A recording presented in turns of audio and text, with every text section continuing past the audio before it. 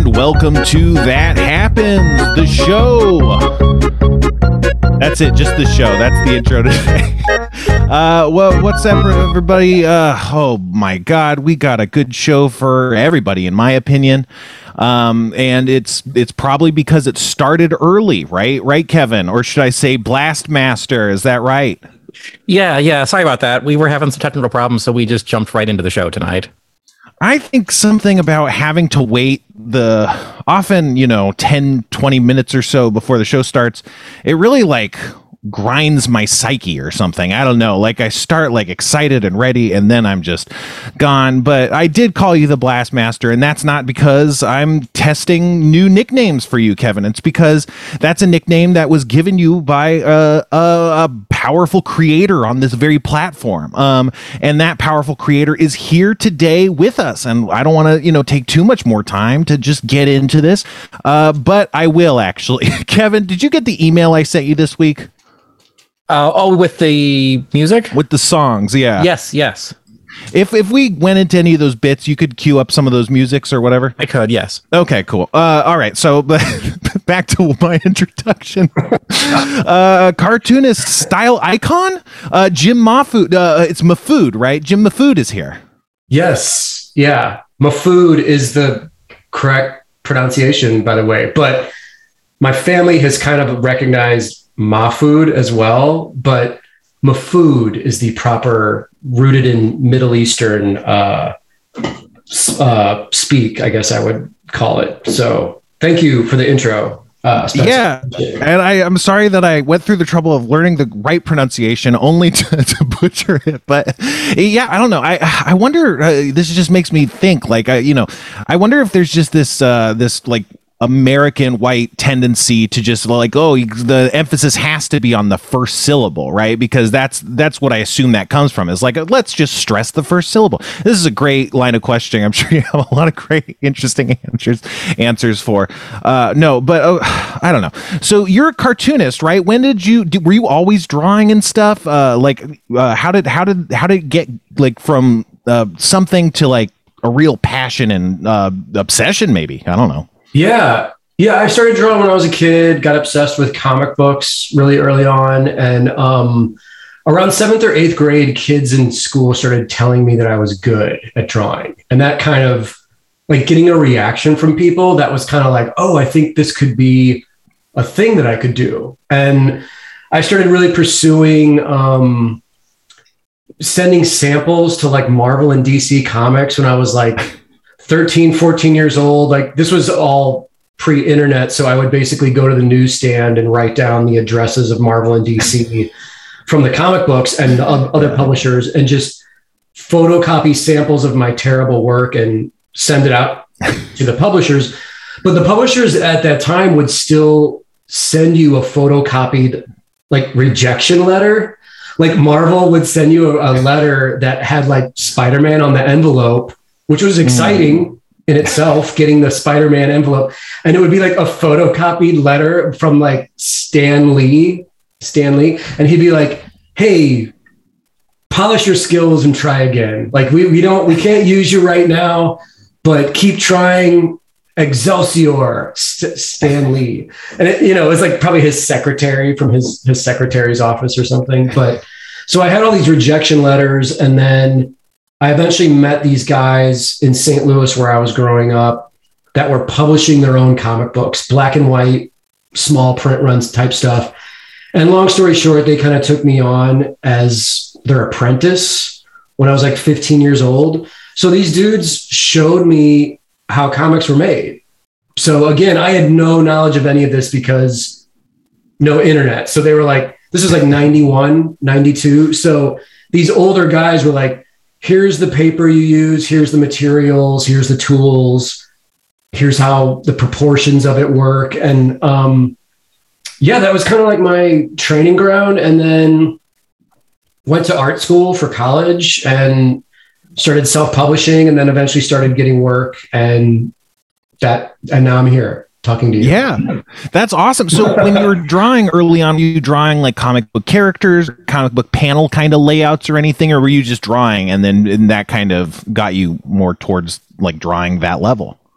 I was drawing characters and copying stuff out of comic books. And then eventually I started telling my own comic book stories. Mm-hmm. So just getting like loose leaf paper and doing like my own Spider-Man or Ninja Turtle comics, doing like 5-6 page stories, and just kind of learning the language of how do you tell stories with just pictures in these squares. This format of comics is a very interesting form of storytelling. You're really trying to portray this illusion to the viewer of motion and story is happening in static images that are in sequence. So how do you pull that off? Like what angles do you choose for your drawings? What storytelling devices do you use? What filmmaking devices can you tie in with this stuff? So it's one thing to be a really good drawer or artist or draftsman or someone who knows how to draw cars or vehicles really well, but it's a whole other thing to take all those elements and then storytell with them in this form of comics. So it really, like, honestly, man, I've been in it for like 25 years and I'm still trying to learn all these formulas for how to like make this art form work. It's really intriguing. It's like, it's very challenging, but also really exciting to me on like how you can push the limits of this art, this craft. Yeah, I mean, yeah, it's interesting you talk about filmmaking and stuff, because like it's a similar kind of look where it's like, what do I want this kind of panel to look, is kind of like, what do I want, the shot to look like? But it's just, it's you're limited so much by, having to force motion, the tricks people pull to like imply motion with, large arcing like swipes to indicate like a punch or something. Like someone has to figure that out and then refine it until like, at a glance, it's like, oh, that guy's punching him and stuff. It's really impressive.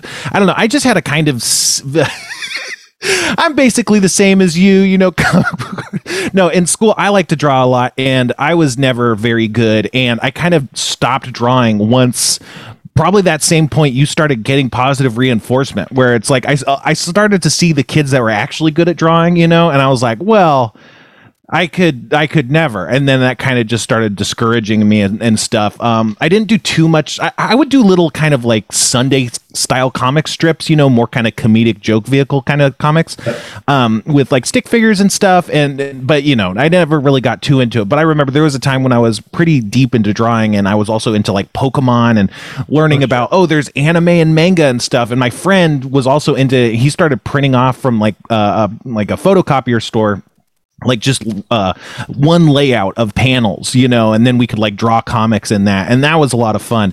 But I got kind of I have a hard time with dealing with rejection and stuff. But so where did you grow up? Go ahead. Sorry, I was gonna say, I understand like rejection. I mean, that was kind of the thing I learned early on, was like, this is making a living off your talent, no matter what it is, like music, filmmaking, comics, whatever. It's like such a challenging thing that you really do have to kind of like temper yourself in steel of like being able to handle rejection and people shit talking. And luckily I came up again, like before there were social media and like message boards, because it was just like getting rejected by an editor at a Comic-Con was one thing, because that's their job. They're a professional. So we'd wait in lines to show our samples. If they said, hey, kid, you're not ready, try again. Here's my card. Stay in touch with me. It's not a big deal. But if strangers across the planet are talking shit about like what you do, what comes out of you, what matters to you, that is a different level of rejection. But I say, fuck those people and just do what you want to do anyway. Like, those are just strangers on a digital interface. So whatever, you're probably never going to meet them anyway. So yeah, exactly. Just like the freaking Schraub Home Video Discord, you fucks. Oh, you shit. Stupid fucks. No, anyway, but so where did you go to school? Where did you go to college or whatever? You said you went to art school or something. So where did you grow up? Yeah, I grew up in St. Louis, and then I moved up to Kansas City when I was 18 to go to Kansas City Art Institute, which was it it was an okay school, but I'll put it this way. Like I got really lucky and there was a group of guys 2 years ahead of me in the illustration program that were all doing their own comics. And they took me under their wing. And those are the guys that I learned everything from. And I still had to do school for 4 years, but after we were done with our school assignments at night, me and these weirdo dudes would be in this big dilapidated house together as roommates, grinding away on our comics all night. And that's really what I wanted to do. So we eventually all started to get work. And by senior year, I got like my first job with Marvel, like right before graduation. So I was kind of like, holy shit, this timing is working out great. I just can't fuck this up, right? Like this is my big shot. So now I can't mess this up and hopefully I'll be okay. So the other interesting thing to tie this back to Schraub Home Video, I've talked about this before on my show, but I became pen pals with Rob Schraub in like 95 when I was in college because him and Dan had Fireman Press and they were putting out the Scud comics and Lokos Nostroid, which Dan was writing. And so I was sending Rob my self-published comics and he was taking the time to write me back, like physically mail me letters saying, keep going. I like your stuff. Your shit's cool, you know? And I eventually met those guys at a Comic-Con in St. Louis in 1996. I just so happened to have my booth right next to theirs. So I was like, oh shit, Rob, Dan, I'm that weird kid that has been writing you. And I do this Girl Scouts comic. And Rob, you know, was like, oh shit, you're great. Let's stay in touch. And so that kind of solidified our friendship through all of us self-publishing our own black and white comics. That's so cool. Yeah, I remember when I actually, I don't know, it's so weird. I just, there's a lot of parts of my life that have intersected with various works of like Dan and Rob and stuff. But yeah, when I was in high school and stuff, my friend had a bunch of Scud comics and I read most of the ones he had, but I just never really understood how comics worked. Like, I don't know. I guess because of it, I was like a gamer. I just never I thought of like comic book stores as places to buy game stuff. You know? Oh, sure. And I when I was a kid, my brother was into comics and, I liked them, but there was a big incident where almost all of his comics got destroyed because he left like a can of soda in a hot car and like it exploded over him. Oh, yeah. Shit. So like at that point, we basically never had real comics anymore. And that was like probably about the time when I probably would have got into them more. We had those Marvel trading cards and stuff. And I really like those. You know, but it's way different and stuff. But okay, so you had a go ahead. Oh, real quick, I had a question for you. Yeah. So you're a gaming guy. Did you when you discovered like D&D, were you also drawing your own versions of the characters that you were role playing, or did your drawing associate with your love of like D&D and role playing? A little bit. It's interesting. Yeah, because that was another thing that I probably might have gone into if I was good at podcasting. But yeah, like I was never what I would consider good enough to really draw human forms. And I don't know, something about me just, I don't know. I like aliens. I like monsters. And ever since I realized, oh, you could like be different things, I was always like never interested in human forms very much. And probably because like I couldn't draw hands or something, you know? Right. But so most of my figures were kind of like little monsters and stuff, but that's the thing is like I played a lot of pretend as a kid, and our pretend would be a lot more like Dungeons and Dragons as kind of like I kept pretending and got a little bit older, not like too much older, but like I was pretending a lot, and we would tell stories and stuff, and my drawing was similar where like the creatures I would draw would be like tribes, and they'd live in like an area, and I draw the map where they lived, and then I draw another tribe in another area, and that's kind of like D&D world building, you know, and so like right before D&D, I started playing. it was becoming a trend to read these Redwall books, and they had it's like a very fantasy milieu, and there was a Redwall Abbey, and there was the citizens of Redwall Abbey, and oftentimes they were fighting other forces and stuff.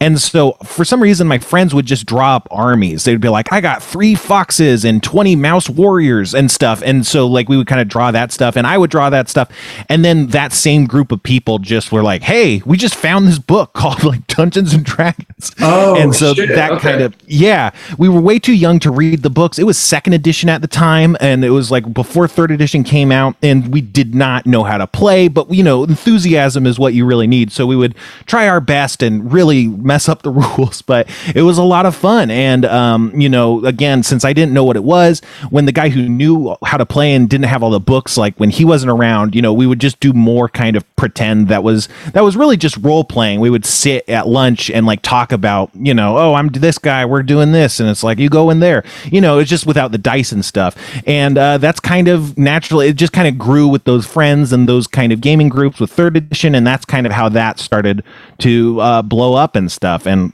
my drawing kind of fell away, and it became more map making, and sure. I would draw a city and be like, here's the freaking turrets, and write a similar thing, write stories and come up with ideas for this world building. And that's, I think, kind of how my D&D kind of naturally grew as for me as a gamer. It's kind of like this blend of narrative and diagrams or art. I think I probably, as I was less confident with my drawing, I kind of leaned more into just ideas and stuff, because then you can just explain an idea and you don't necessarily have to draw it. If you're playing D&D, it'll just it's a big frog man or something. Oh yeah, So it's yeah. that's easier. It's less Yeah, that's the one thing with comics is it's you can build whatever world you want, and there's no budgetary constraints to it. It's whatever your imagination can put on paper. But as soon as you put that down, that's your world, and you have to stay somewhat consistent to that as far as storytelling goes. So when you design a character, you have to realize you're going to draw this character 300 times in this comic book series. So you better be happy with the look of the character, the design, the simplicity. Is it going to work when it moves? Is it going to work from every different angle? Vehicles are the same thing. If your characters have a headquarters or something, it's you're going to be responsible for depicting that over and over again. So you kind of have to approach the design of it with all of that in mind.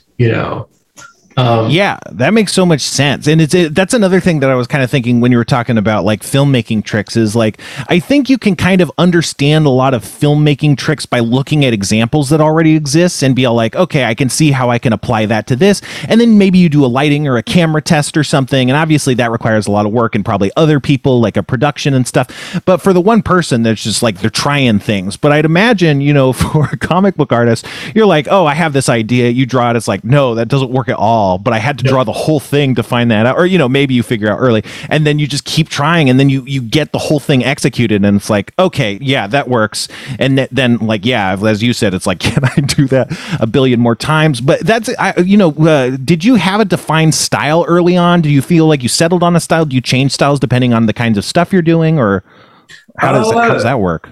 I started to develop my own unique style kind of when I was in college, just because I knew that I wanted to stand out from everything else. And my favorite artists, including Rob working on Scud, were so super stylized. Scud stood out because it was a black and white comic that was super stylized. And I was also a big fan of Tank Girl and this comic called Love and Rockets by the Hernandez brothers out of LA. And all these guys had very unique styles. So I kind of modeled my approach after that. And I would relentlessly work in sketchbooks to the point where happy accidents started occurring and big mistakes would occur. And I would say, well, I'm going to abandon that. That didn't work. But the little happy accidents that would happen along the way, I would take those, incorporate them into my style, and then keep moving forward to the point where, when I debuted in the late 90s with my work, it did immediately kind of stand out to people. And that was one of my calling cards of my career, is people kind of know now, all these years later, oh, that dude has a pretty unique drawing style. You can kind of tell what his work is just from looking at one image. So in terms of branding, like as lame as this is to say, like that's pretty good branding to have a style that someone could see just one image on a shirt or a can of beer or on a comic book or and be like, oh, that's Jim. That's one of Jim's pieces. So that was a conscious thing that I kind of pursued, Yeah, I mean, that's really smart. I think that like not until very recently have I ever really thought about stuff like that, like been aesthetically minded, if you will.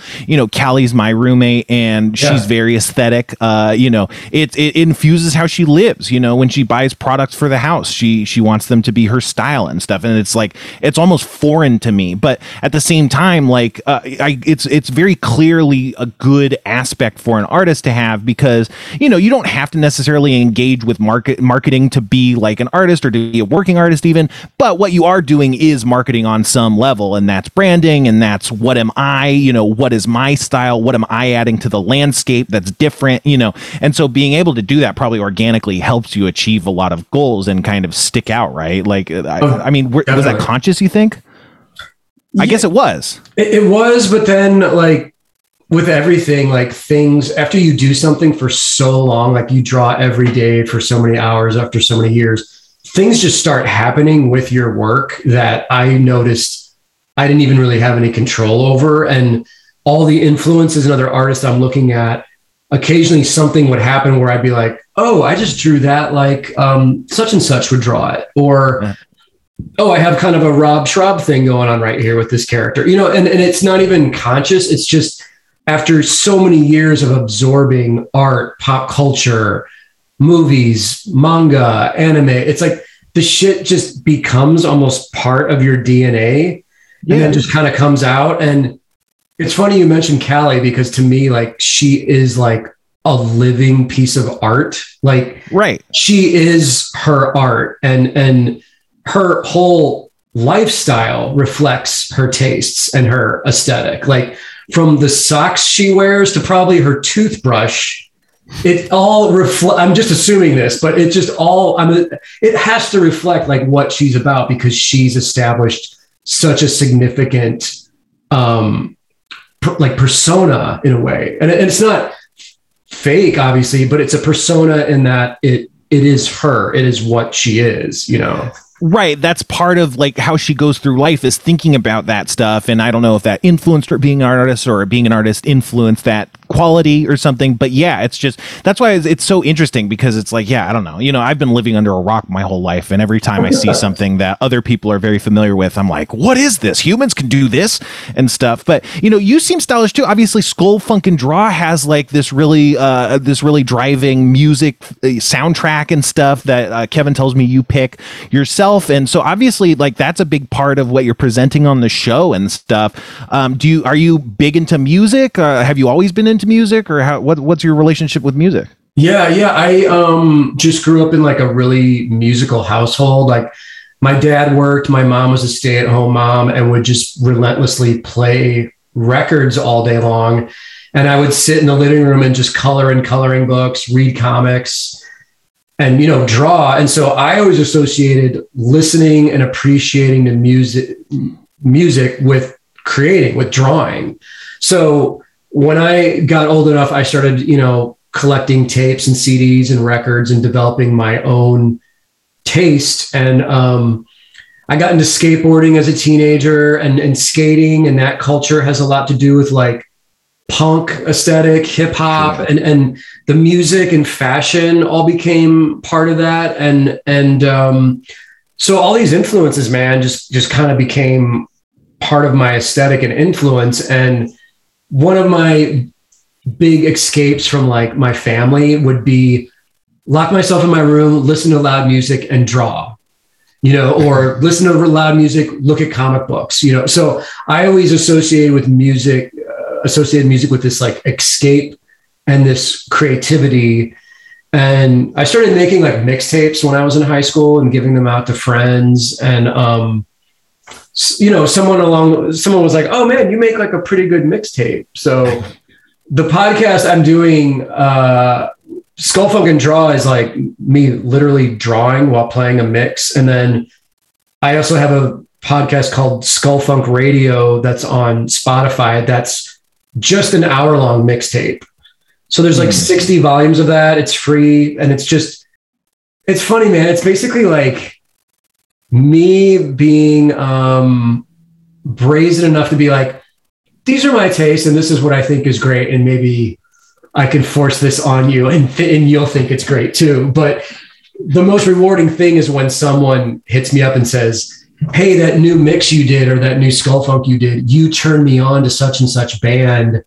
And I never knew about this band. And now I love that band. So I like that idea of like sharing culture, like sharing interests, man. I mean, that's like our world is now so ingrained in pop culture that the way we almost communicate with each other now and connect with each other is through what are your interests? What are you excited about? What shows do you watch? What movies do you watch? What video games do you play? Do you know what I mean? It's like, well, yeah, that's for the way sure. Humans connect now. It's pretty significant. You know, I've had, I'm a person who does not watch movies. I have never really watched movies. It's not like I've watched 0 movies, but I've watched vastly fewer movies than everyone else. And it really starts to hit you that people talk in movie references. Like they go, oh, it's like this, it's like that. And then I got into fucking show business and stuff working for Dan. And that's all he talks. He's like, oh, it's a romancing the stone thing. Oh, you got a Kaiser Soze. And it's like, I don't know what any of this fucking shit is.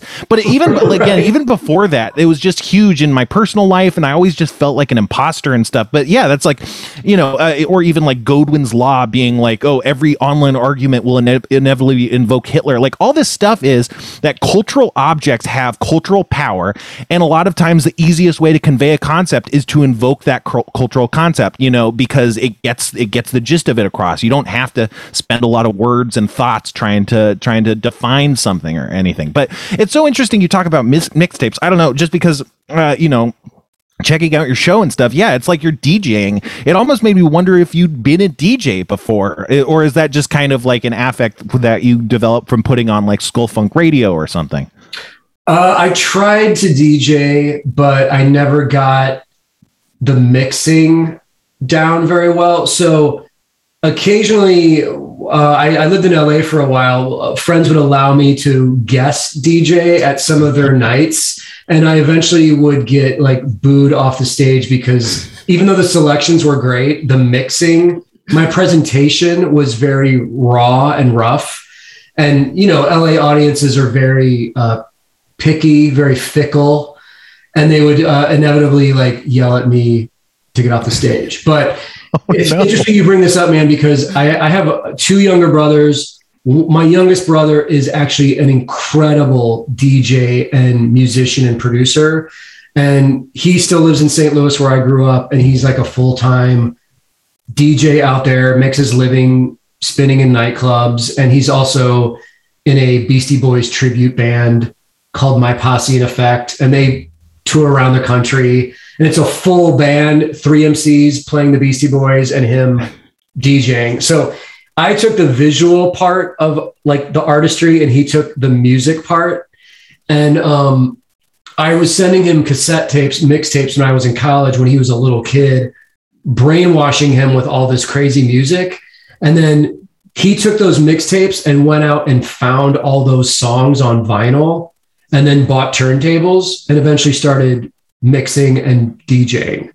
So he's almost like the manifestation of another me that became an actual DJ. So it's kind of cool. And then to make it full circle, we used to do full-blown parties where he would DJ and then I would get on stage and paint live behind him on like huge canvases. Oh shit, that's awesome. So you have the 2 Food brothers doing the music and art simultaneously, and it's a visual audio experience of assaulting the senses. Pretty fun, Yeah, no, that's awesome. So you were the Food brothers, and I've seen you refer to yourself as Food One. Was he Food Two? He's DJ Moff. Okay. So he DJ took Moff. the first part of our last name, Moff, and I took the second part, the Food. That's so cool. Yeah. So when did Food One start showing up? When I was in college in the early 90s, everyone started to experiment with graffiti. So I started going out at night with these guys and painting graffiti, and Food One just became like my tag, basically. Like that's kind of a staple in graffiti, is you had the number behind your name, like Phase 2 or Taki 183 or whatever. And I was like Food One, basically. Not a very conspicuous or secret name, Spencer, because if any cop ever caught me and saw my ID, they would just be like, well, we're just going to go around the city and find every Food One tag. Sure. And blame you with it. So yeah, my name is a lot better for committing crimes, or my internet handle, which is the Sixler. It doesn't really connect to anything specific, But yes. I don't know. Yeah, I think maybe that's something cool about the internet, is it's kind of freed people up to kind of name themselves with weird internet handles. You get so much personality and like, I don't know, like it doesn't really tell you a lot, but at the same time, it tells you so much. It's just like it kind of, you get some sort of vibe, and it's like mysterious and interesting, I don't know. Yeah. It's allowed everyone to live this other life and create a complete, not fabrication, but just a complete like other identity to put you forward into the world. It's interesting. Yeah, when I was editing Harmon Quest, one of the better editors we had, that's insulting. The third season of Harmon Quest, I had a new editor that we hadn't worked with before, and he was way overqualified for the job. And he was like taking a pay cut, I think, to even work on the show and stuff. And I learned a ton from him. And one of the things he always used to say was like, it's important to have a safe space to fail. And I think that's true of all creative enterprises, just because, we're so paralyzed by fear of failure, and you don't want to put out a lot of effort and make it all for nothing, and so I think that just stops a lot of people in their tracks. But online is maybe like a similar place where that you can kind of test out different ways to act in the world, and it's like it doesn't necessarily nowadays I think people are a lot better at screenshotting and stuff, to the point where it's maybe not as safe to fail as it used to be. This is not a cancel culture rant. I'm just saying, like, I feel like early internet culture, if you were a shithead online, like people would just never think twice, they just, there they go. Whereas now names are connected to internet handles in a way that kind of creates a paper trail. Sure. But it's just, I think it's great. I always thought that, the internet was a big part of how I grew as a person, just like being able to learn. Like I just loved learning, and it's just like all I would do is just read stuff, and like if I was ever curious about anything, just Google it and stuff. And that, I don't know, it really affected me. I don't know. How did the internet affect you? Oh, go ahead, man. What's even more interesting is I learn from younger artists now on the internet that they'll hit me up and DM me on Instagram or whatever to ask me questions. And then like I just bought a new iPad Pro and I'm learning how to color on that and Procreate. And then I'll ask these younger kids about Procreate tips and secrets and what brushes they're using. And so some like 20-year-old kid in Nebraska or whatever is like giving me advice and helping me with my craft by letting me know like what he's doing. So I think one of the things that's so great about right now and being creative is like, if you don't close yourself off, if you don't say, hey, I'm experienced, I've got all the answers, I'm a veteran at this shit, I'm an OG, whatever. If you don't do that and you keep yourself open, you can still learn, obviously, from your peers, but you can learn from some 20-year-old kid in Nebraska that is like, oh, I'll send you some brushes that I think you might like. And then those brushes aid in me making better work.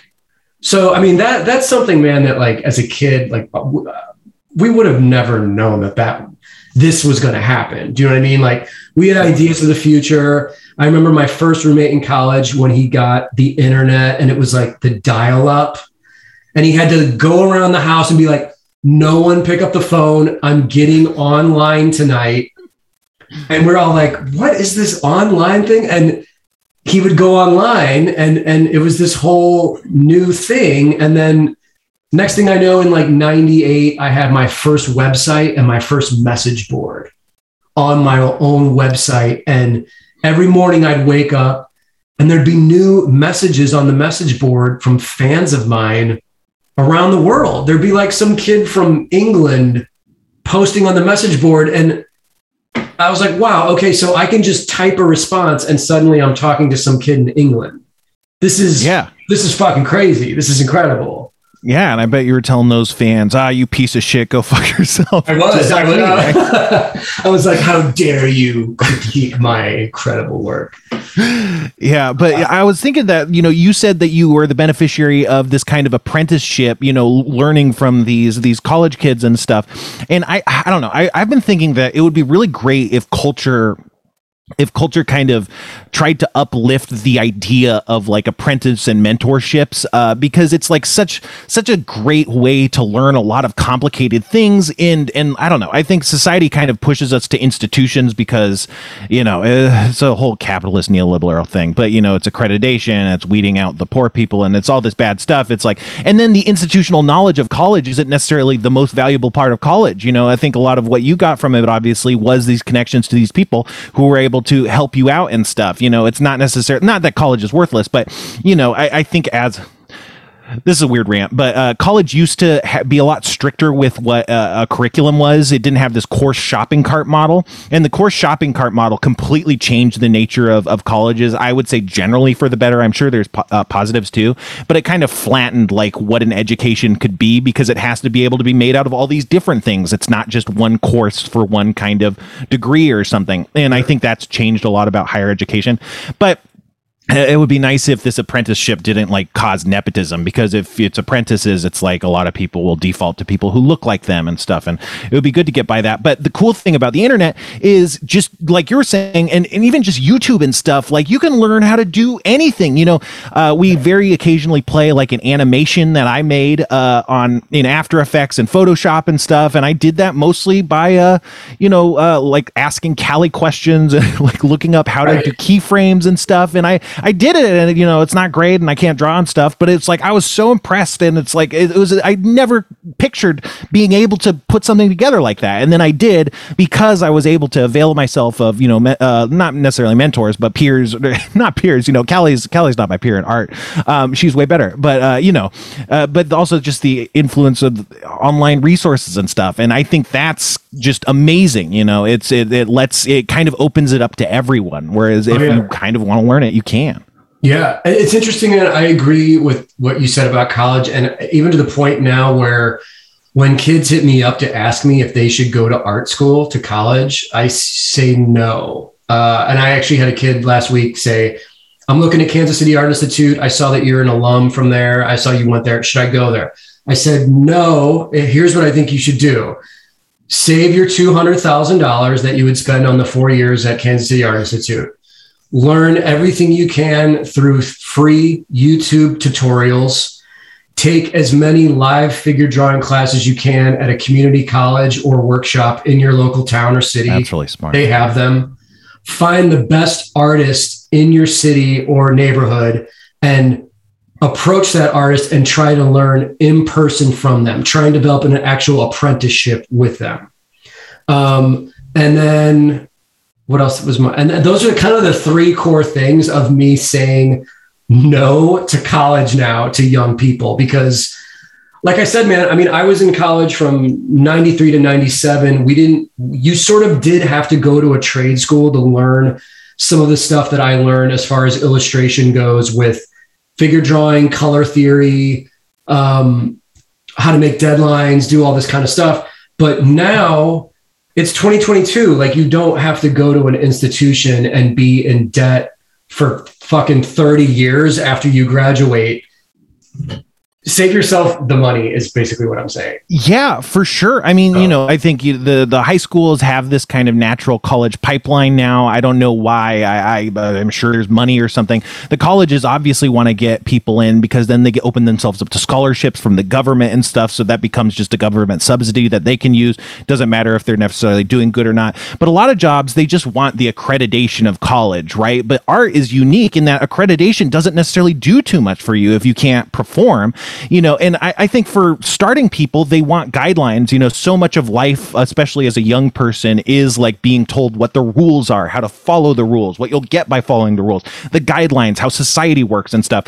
And, you assume, or not even assume, you want to believe that there's a similar pathway to kind of success as an artist. But, it's the only pathway is it's like you got to grind and grind and grind and grind and then get really lucky, So it's like that's what you're saying is like what you're talking about is just focus on the grinding, focus on making the output get to the level where it needs to be to start attracting the notice that can kind of get you into places and stuff. And, these platforms online give you so much more opportunity to put yourself out there and find those connections that you need with an audience.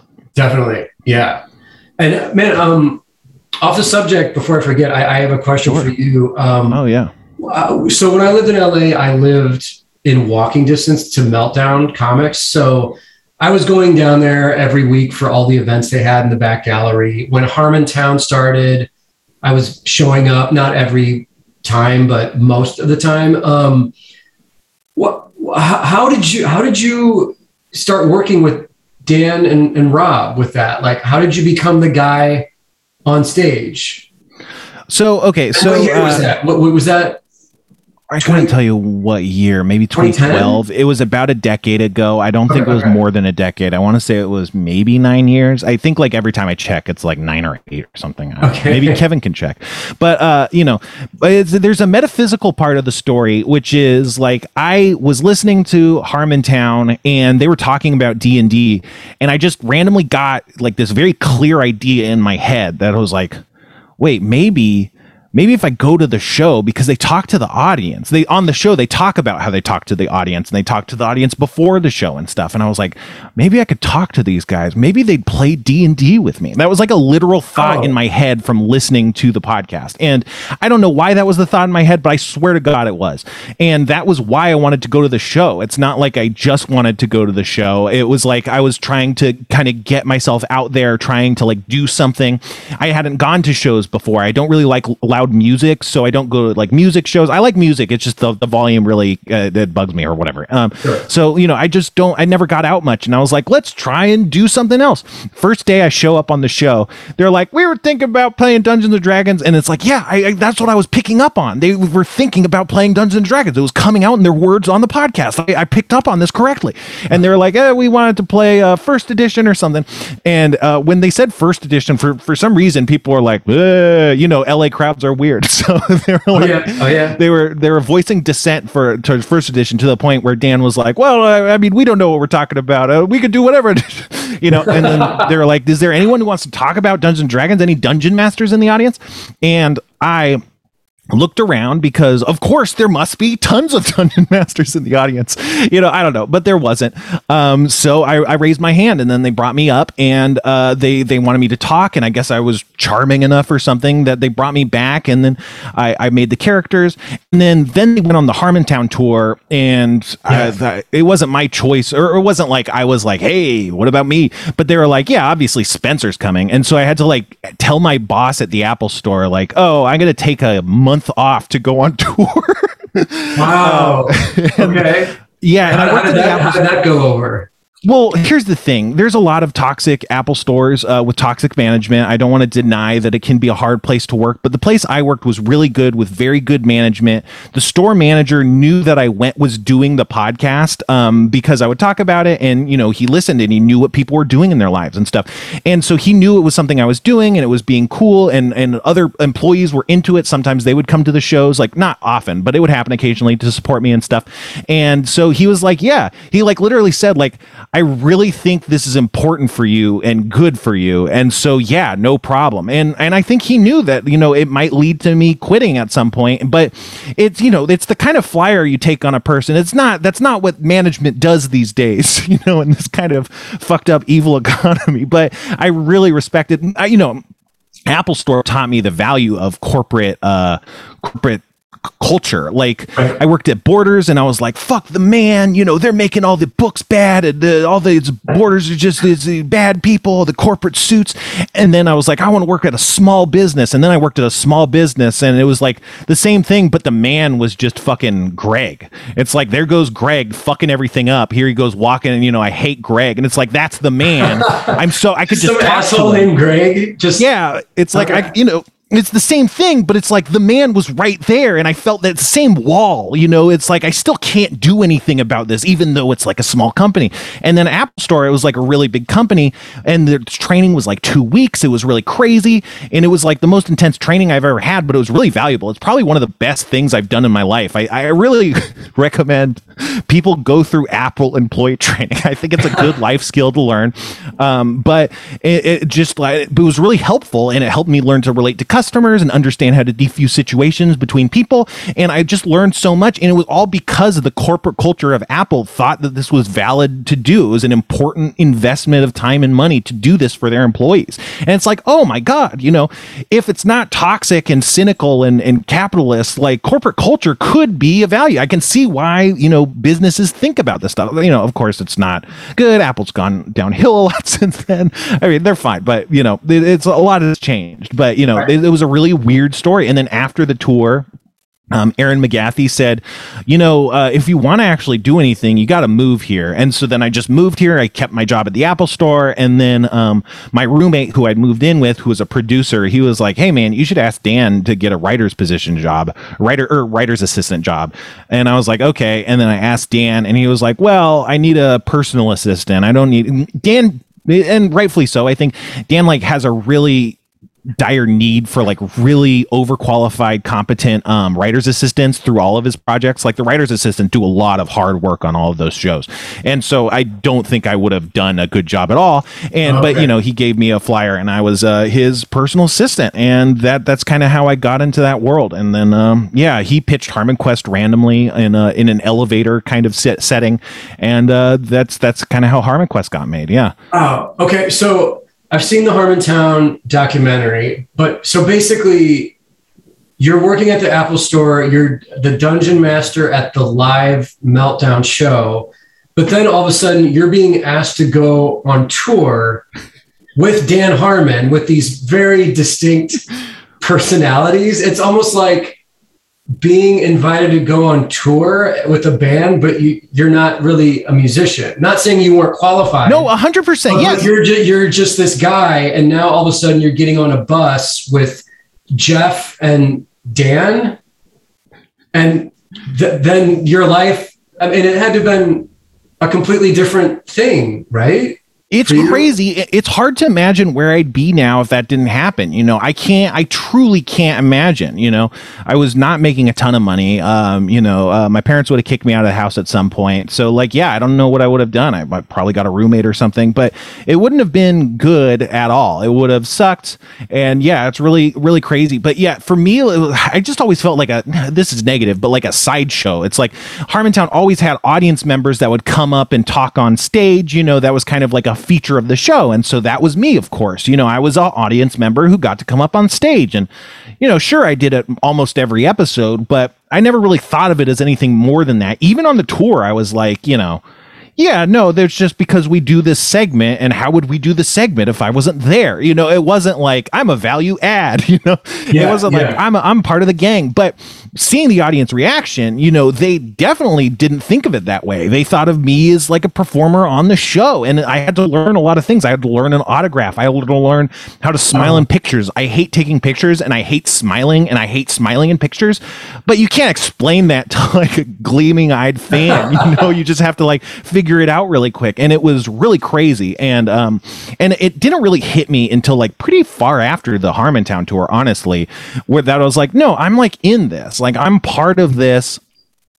group, and I belong here. It was crazy. I'm also not, a performer by any stretch, or I wasn't, at least. I've kind of sat on stage enough to maybe call myself a performer at this point. But I just never thought of myself that way. I was always terrified of stuff like that. But dungeon mastering is a performance of sorts, and that was what I was called to do. So I just got to lean on that experience as I slowly got comfortable on stage, and that, I think, was a very gentle and helpful learning curve. And then there's real pros to kind of learn from and be funny, and learn a lot. And so I really value that gentle learning curve. I think there's a lot of circumstances where there's a lot of points in my life where if the learning curve wasn't quite that gentle, I don't know if I would have been able to handle it. I'm bad at rejection. I break down easily. I think of myself as like those Boston Dynamics robots that you kick them and then they don't fall over. Like I would be like 20 feet flipping head over heel, like at the lightest tap. That's kind of how I think of myself. I just get knocked over very easily, so to speak. Right. And I still do. Maybe if I was more comfortable with that stuff before I kind of was thrust into all this, I might have developed the armor like you did. But I think I'm like very barely now starting to develop a kind of like shield against that kind of criticism. I get knocked down every day. Everyone's different. I mean, like I said, I was just naive enough to think that I was ready to work for Marvel and DC when I was like 14. So I started sending this stuff in and getting rejected. And so by the time I was in my early 20s, rejection was such an everyday part of the process of trying to become a professional artist that eventually I was like, oh, rejection. Well, yeah, I've been through this. Like, fuck them. I'm just going to keep going until someone gives me money for my craft. And eventually that started happening, even small things like, hey, do you want to do a little spot illustration for this magazine or this zine? We'll give you $20. Sure. I said yes to everything. We'll give you 50 for this publication. Sure. Okay. And then that eventually leads to, hey, we'll give you $200. And it was like, oh shit, like the biggest check I ever received in my life at that point was when I got my first gig with Marvel in like 97. I was graduating from college. I turned in a big chunk of pages to Marvel and they sent me a check for like $800.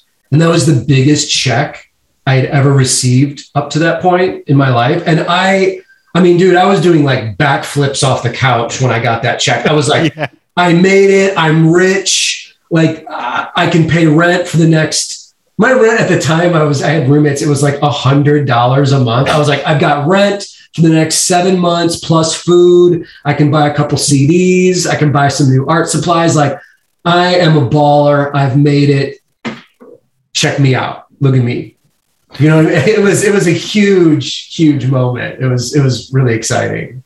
Yeah. Like it sounds like you had kind of semi-regular moments of encouragement and validation, and also you had a really good approach to failure. I think like it's so important to be able to kind of reframe your kind of relationship to like failure or rejection, because it's like I think people, especially as you get older, it's just like, well, I don't want to look stupid. I don't want to fall flat on my face in front of other people. But it's not necessarily embarrassing. It's like I'm getting good. That's going to require trial and error. That's going to require error. So it's like I think it's like being able to work that out of your system probably is like really important to being able to live as a creative, especially, with a lot of feedback and online. There's probably artist jobs that don't have a lot of feedback, but I would imagine comic books with the letter to the editor or stuff, have a lot more direct interaction. And also, I don't know, it's kind of like indie comics and stuff is kind of like punk rock and stuff. And that kind of has this kind of tighter knit scene to it too, So I think I'd imagine you'd get a lot of kind of interaction that some artists might not necessarily get from the public the same way, although they would definitely get them from their friends and family, I'd imagine, right? Oh yeah. And I mean, that's the thing is like I have a tight knit crew of guys and girls. Rob is in that group, and my buddy Mike, who was one of the guys I went to college with that helped me out. We're still super tight, but I send those guys the stuff that I'm working on before I show it to anyone else, just to get the opinion of like, hey, am I on the right track with this new project? What do you think of these pages? What do you think of the vibe that's going on here? And those are the opinions that really matter. Like my fans' opinions, like that's cool if they like what I'm doing. Of course, you want to make your fans happy, but from an artist point of view and just technical level, I have a couple people that are really close to me that will give me the bitter, honest to God truth. And so if I'm off course with anything, they're not afraid to say, hey man, I think you should reevaluate this, rethink this. Maybe you could do something better over here. So you kind of want to surround yourself as a creative person with people that will encourage you, but also people that will be devastatingly honest with you to keep you on the right path that you're supposed to be on. You don't want just people saying that you're the shit all day long. Like people that are like, oh yeah, your stuff's great, you're brilliant, whatever. It's like, no, I want old friends that I rely on that can give me the bitter truth if it comes to that. Like I want a real actual opinion on what's going on here, For sure. When I was growing up and in school and stuff, I would peer edit people's papers way harsher than anyone would ever edit mine. When I was just marking up, because it's like, yeah, I would want to know where to improve, and I would always be bummed out that it's like I know there could be some fixes, but people would just not really say anything. And I think the masses give you a certain amount of validation, but especially with the internet, I think it kind of mutes the impact of kind of like fans' positive feedback and stuff. But either way, I think like it's a lot more, it builds your esteem a lot more, and you can take it a lot more seriously when they're people whose views and tastes you respect, right? Like it's like, well, I like his stuff and I think he knows what he's talking about. So him saying something carries a lot more weight, and this kind of validation is a lot more useful to me than like validation from someone who I've never met and don't know. It's not like that's worthless validation. It's just, at least for me as a negative, insecure person, it's a lot easier to brush off compliments by people who I don't know, because it's like, yeah, but maybe you like a milk steak or something. Right.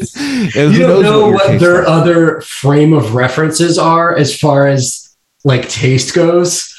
So when they say that you're the shit, that's a great compliment, but they also might be into something that you don't value or you don't, think is as good. And I think especially if you're just insecure, it's just really easy to take any escape route away from like doing, like having a positive feeling, right? Just jettison.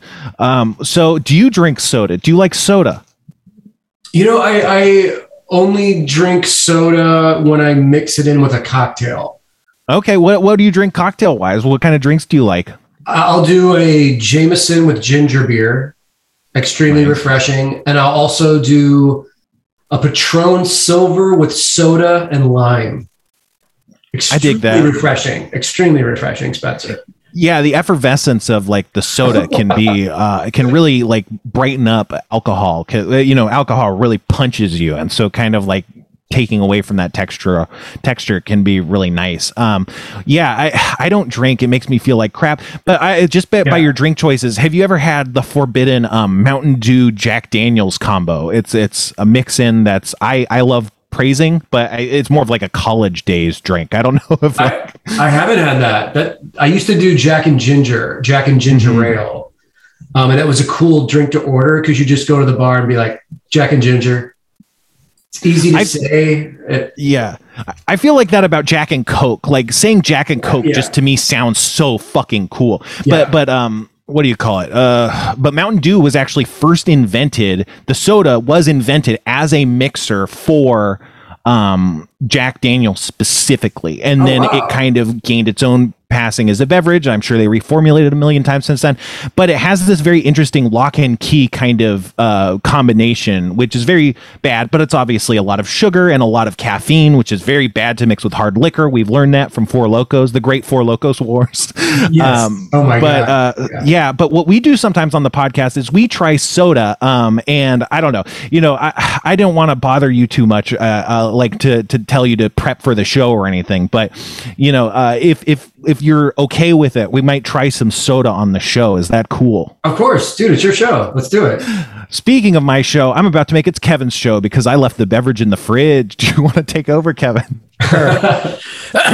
All right, so we have a new song by Gastonod, our musician who creates all of our music, who created some music for what we call Show and Taste. So this is the world premiere of the segment introduction called Show and Taste. You ready for this, Jim? I'm so super ready. Okay, here we go.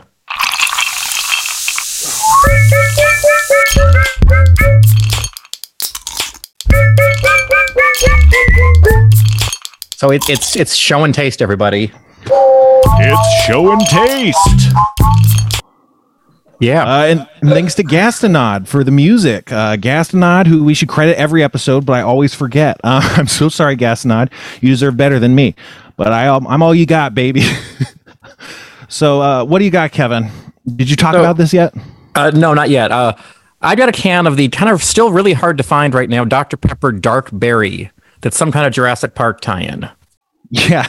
I didn't realize that. Nice. Go ahead. Yeah. So I sent a can of this to Spencer. I have a can here.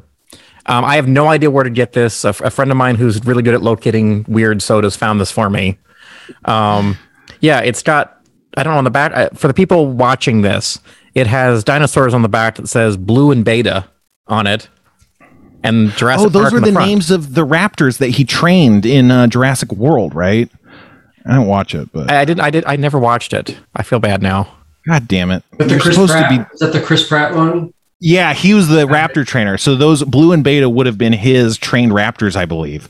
Okay. The thing is, they brought this back. I wonder if this is from the brought back or this was from the original run, because there's no fucking Jurassic World in theaters, right? Like, yeah, but right now it's in stores right now. They brought it back. They brought it back as a promotion, and online they've been saying, "Oh, it's a promotion for berries only," and using Barry Manilow as like their marketing guy. And so he's like, "It's for berries only. It's dark berry Mountain Dew, and it's for berries only." And then they don't tell you where to buy it or something, and it's like, maybe it really is for berries only. I don't know why they'd be showing me an ad and not helping me find where to buy their product, but I don't know. Dude, Spencer, Barry Manilow, he's in the ads? Yeah, he's like, you know, how you get a celebrity face. It's like, and he's pretending to like be singing on stage. It's like a very tight set that might have just been in like someone's room when they put up a curtain or something. Right. You know, it's very tightly shot. It was shot during COVID at Barry Manilow's like backyard or something. It was. I would love that to be the case. That's the best possible. I was thinking much, much more cynically, but that would be amazing if that's what happened. I was imagining like Barry Manilow just showing up to like some asshole's apartment, and that's like the line producer for the show or whatever, for the ad shoot. And yeah, it was just like, and he's like, what am I doing? You know, like that's kind of where my mind went. But yeah, so Dr. Pepper has had a red berry kind of variant that was more of a berry kind of style, because Dr. Pepper is more of like a cola-y kind of beverage. But you want to crack one open, Kevin, and let us know what you think? All right. So it smells like Dr. Pepper. I don't really smell a difference from regular Dr. Pepper. Let's see here. I don't know if I like that. Okay. I mean, it tastes like Dr. Pepper, and then there's like this after note 3 or 4 seconds later of blueberries. But like if I had just tasted it first, I would have been, oh, that's just Dr. Pepper. The soda that we try is really bad, Jim. It's mostly it's bad stuff. It sucks. But yeah, I was expecting it to be blue. I guess that was stupid of me. But it's definitely brown. And as I licked it off my hand, it was like, yeah, that's Dr. Pepper. Ugh. It smells like berry perfume or something. So yeah, it tastes like nothing like berries until after you've already swallowed it. Then you get this just like quick little blast of blueberry perfume. Okay, so I take it back, everything that I said. I'm very sorry. I'm loving this. It has this kind of twin flavor to it, Jim. It's like you get this kind of Dr. Peppery note and then this kind of strong berry note. But because Dr. Pepper is so complex, it tastes kind of like a berries and cream soda. Is that making any sense to you, Kevin? Yes, it does. Yes, it does. Yeah,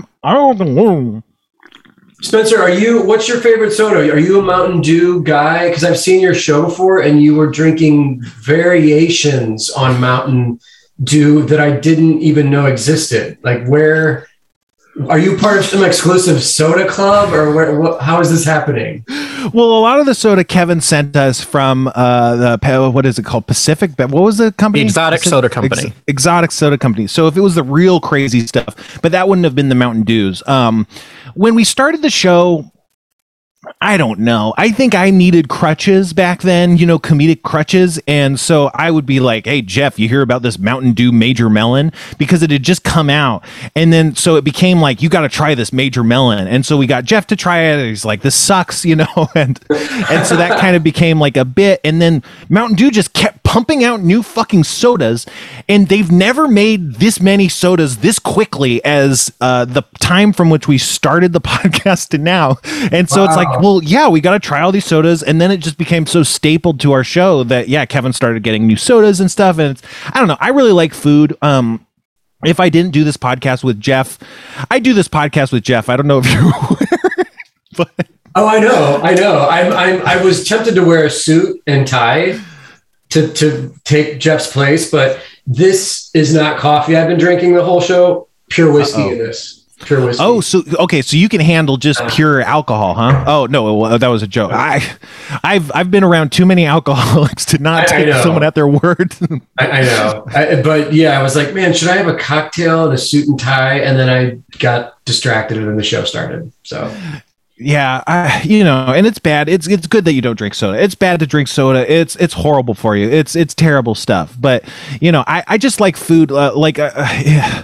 Jeff years ago approached me and was like, "Hey, you want to do a podcast?" And I was like, "Yeah. Do you have any ideas?" And he's like, "What if we just talk on a podcast?" And I'm like, I think you need to have more of an idea than that. And then I pitched some ideas and I don't think he liked them. And then we kind of just dropped the discussion. And then I was so starved by the next time he asked that I was just like, yeah, fucking sure. But I didn't really want to do a podcast that didn't have a premise because I kind of want those hooks to and also it's good for structure of the show. It sets up expectations for the audience. There's a lot of communication theory why it's good to have a theme. But whatever. But at that point, I was just like, yeah, get me back on stage, And so we started doing the show, but I would never have done the show without Jeff's urging, without a good concept. And I was thinking of doing my own podcast, and food was the only kind of stuff I did. And so, I love talking about food. I love soda. And so it just is this kind of natural thing. I think, I don't know. I hope people find it fun for me to talk about food a little bit. Is food a big part of your life? Or, it's a big part of everyone's life, I guess. But I love food. I love traveling and eating at various incredible spots. I was in LA last week and I was there for 2 weeks, and I went to all my favorite local haunts from Swingers Diner to El Compadre, Mexican spot on Sunset Boulevard, to where else did I go? Countless spots, man. LA, obviously, incredible food town.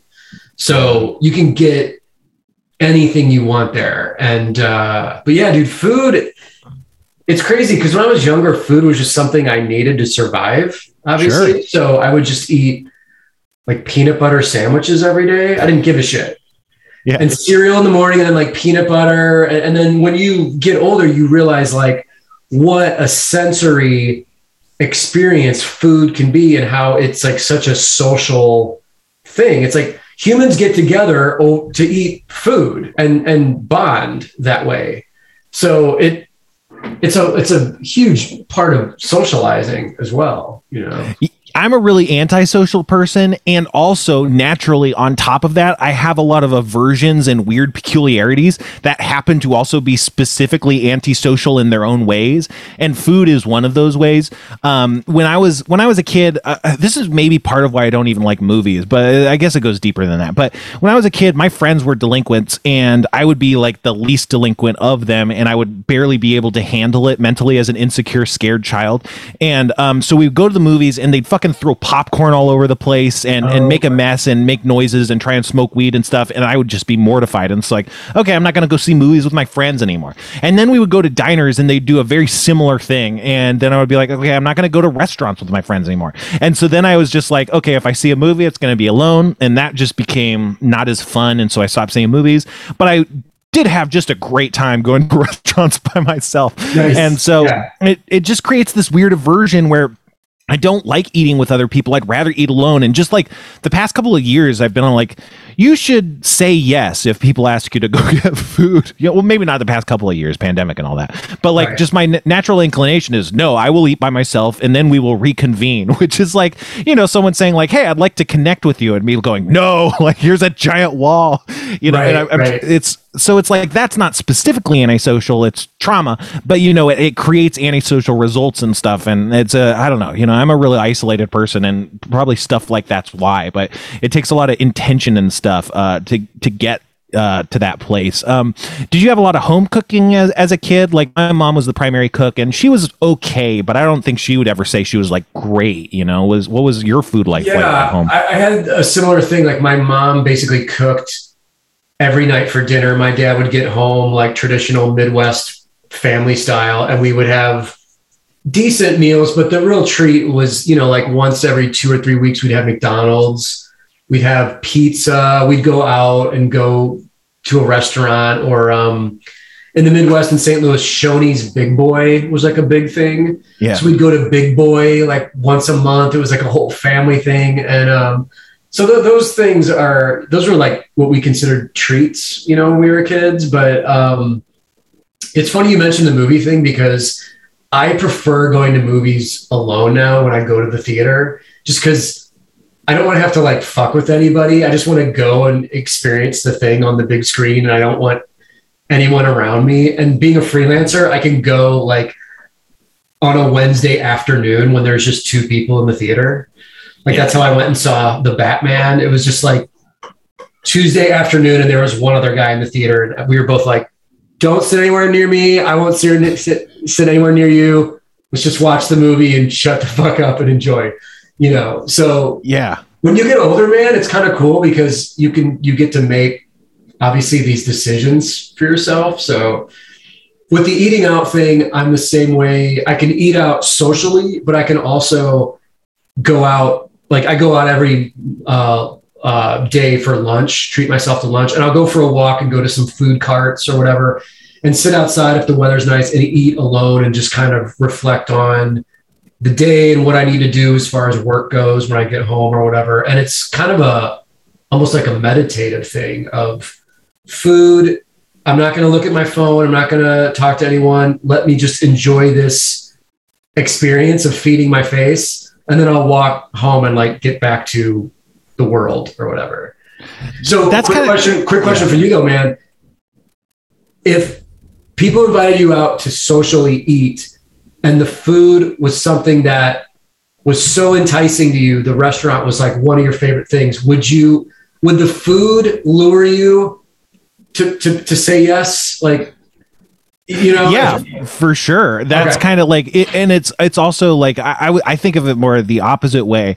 Whereas if someone's like, oh, hey, you want to go hang out? We're gonna have sushi or something. I'm like, no, I don't want to eat sushi. So it's like, I'm not going. Like, it's like, I will never go unless like the food, that's another part of it. I don't know where that developed, but it's like, no, I want to eat what I want to eat. And if other people want to eat something else, then I will just go do that instead. So it's like, yeah, that's the only thing that will make me go to a thing, is if the food is like really the exact thing I'm craving in the moment. Yeah. But I had ADD and stuff. I still do, but so I couldn't really focus on movies very much, especially when they're on TV. And so I just was like, yeah, I don't like movies.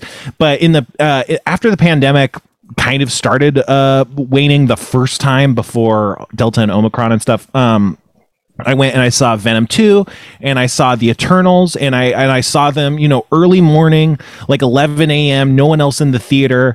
And it was fucking awesome. And, the giant screen, it captures your attention in a way that's very hard to on a TV and stuff. And I was like, oh, I don't hate movies. I hate other people. Like, this is the fucking best. Yeah. And I really am sad that I, at least at this point, like, don't feel safe seeing Sonic 2 or seeing my friend Michael Waldron's Doctor Strange in the Multiverse of Madness. Madness movie, and I really want to see him so bad. But right now we're on BA5. There was BA1, BA2, BA3, BA4, and BA5, and BA4 and 5 are much worse, and no one's talking about it. And so I'm like, yeah, I gotta be hiding. But I did see Batman on the TV. I saw Dune on TV on HBO Max, and those were fucking great. I really enjoyed them. And so yeah, I'm like, yeah, I like movies. I don't know why I thought I didn't like movies this whole time. It's awesome. I don't know. Maybe you don't like people constantly talking about movies, because that is one of the things that, like, people constantly talk about. What shows are you watching? What movies are you watching? And eventually it becomes like, can we talk about other shit? Like, I don't, it's weird, man. I feel like I'm really behind because people are mentioning shows now every time I socialize, and I don't know what these shows are. Like, I haven't heard, there's too much content, as you probably know. And yeah, people will be talking about shit now, man. And I'm like, I don't know what that is. I don't even know what streaming channel that's on. I know some shows, but you guys are talking about all these shows. When do you have time to watch this much television? It can't be possible, man. I think people are making these shows up, Spencer, and fucking with me, is what I'm saying. They're just making up titles and they're fucking with me, I think. They kind of are, but it's the networks that are making up shows. They're like, we just need 20 billion shows. So, like, what's just an idea? Fine, make it. It's just like they got to get stuff on their channel so they can get people to subscribe and stuff. So I think it kind of does have this, is that even real kind of quality that probably didn't exist in the past. But also just like the siloing of audiences. It's like, oh, this only needs to appeal to like British mystery thriller fans, and so it's like if you aren't in that ballpark, you're like, yeah, why would I have ever heard of this? But yeah, as our countdown nears completion, I think we're running out of time. So do you have anything to plug, anything you want to talk about? Before we kind of call it here, but yeah. Yeah, I'll plug real quick. I've already plugged this on my show. My Skull Funk listeners are tired of me talking about this, but I did make a new comic book series this year, guys, called Girl Scouts Stone Ghost. All 6 issues are available at your local comic shop. Check that out if you can. And you can buy books and stuff from me, jimmafood.com. And Spencer, thank you so much for having me, man. It was great talking to you. This was great. Yeah, it was so much fun. Yeah, we got to have you back sometime. Anytime, I'm sure. man. The audience is like, oh, Jim Mafu's got to be the next co-host. Every time we have a good guest, everyone's like, he should be the co-host. It's a really strange thing, but it's a compliment to be sure. But I'll get that suit and tie then. I'll make the suit and tie happen. There we go. Yeah, you could actually bring a coffee cup full of whiskey. I think is a much more acceptable thing. I start co-hosting with you, and I just become an alcoholic. That is just annoying to everyone. Not that I'm saying that's Jeff. I'm just saying it would be fucked up and funny if it happened. No, that's the effect I have on people. I drive them to drug use. I got a Twitch channel. No, I don't. I do have a Twitch channel. I don't talk about it. Twitch.tv/thesixler. But I do a streaming D&D show called Big Dogs D&D. That's usually on Tuesdays. Twitch.tv/Frank Howley. But I think we're in kind of a dry spell. So yeah, just go to my Patreon then. Patreon.com/thesixler. I do D&D stuff. I do food reviews. I do soda reviews. I'm making videos on YouTube now that are mostly related to D&D stuff. But who knows? I don't know. Check out my Patreon, get in the door. It's give me money. I don't know. But what about you, Kevin? You got any big things? If you're watching this live on SchrobHomeVideo.com, coming up next is the Best Channel 101, followed by a new episode of Real Life Sci-Fi, and then a repeat of one of the more recent Found Craps from Rob Schraub. And then next week, we have a whole new lineup of new shows. So if you're listening to this podcast, check out SchrobHomeVideo.com on Sunday evenings and watch us live. And Kevin sounds really excited about all that information. No, so I'm trying to read off a screen without looking like I'm reading off a screen. No, that's how Kevin expresses his love. It's good, and it was very fucked up of me to call him out for it. But hey, I'll do anything for a cheap laugh. But so that's our show. Thank you so much again. Now, any real final thoughts before I really just close the show? Nope. All right. I don't know why I asked. It's a stupid question. I'm still learning how to do this, you guys. But you're doing great, buddy. Thanks. But we like to end the show with the same thing every single time. So as always, Bye, everybody.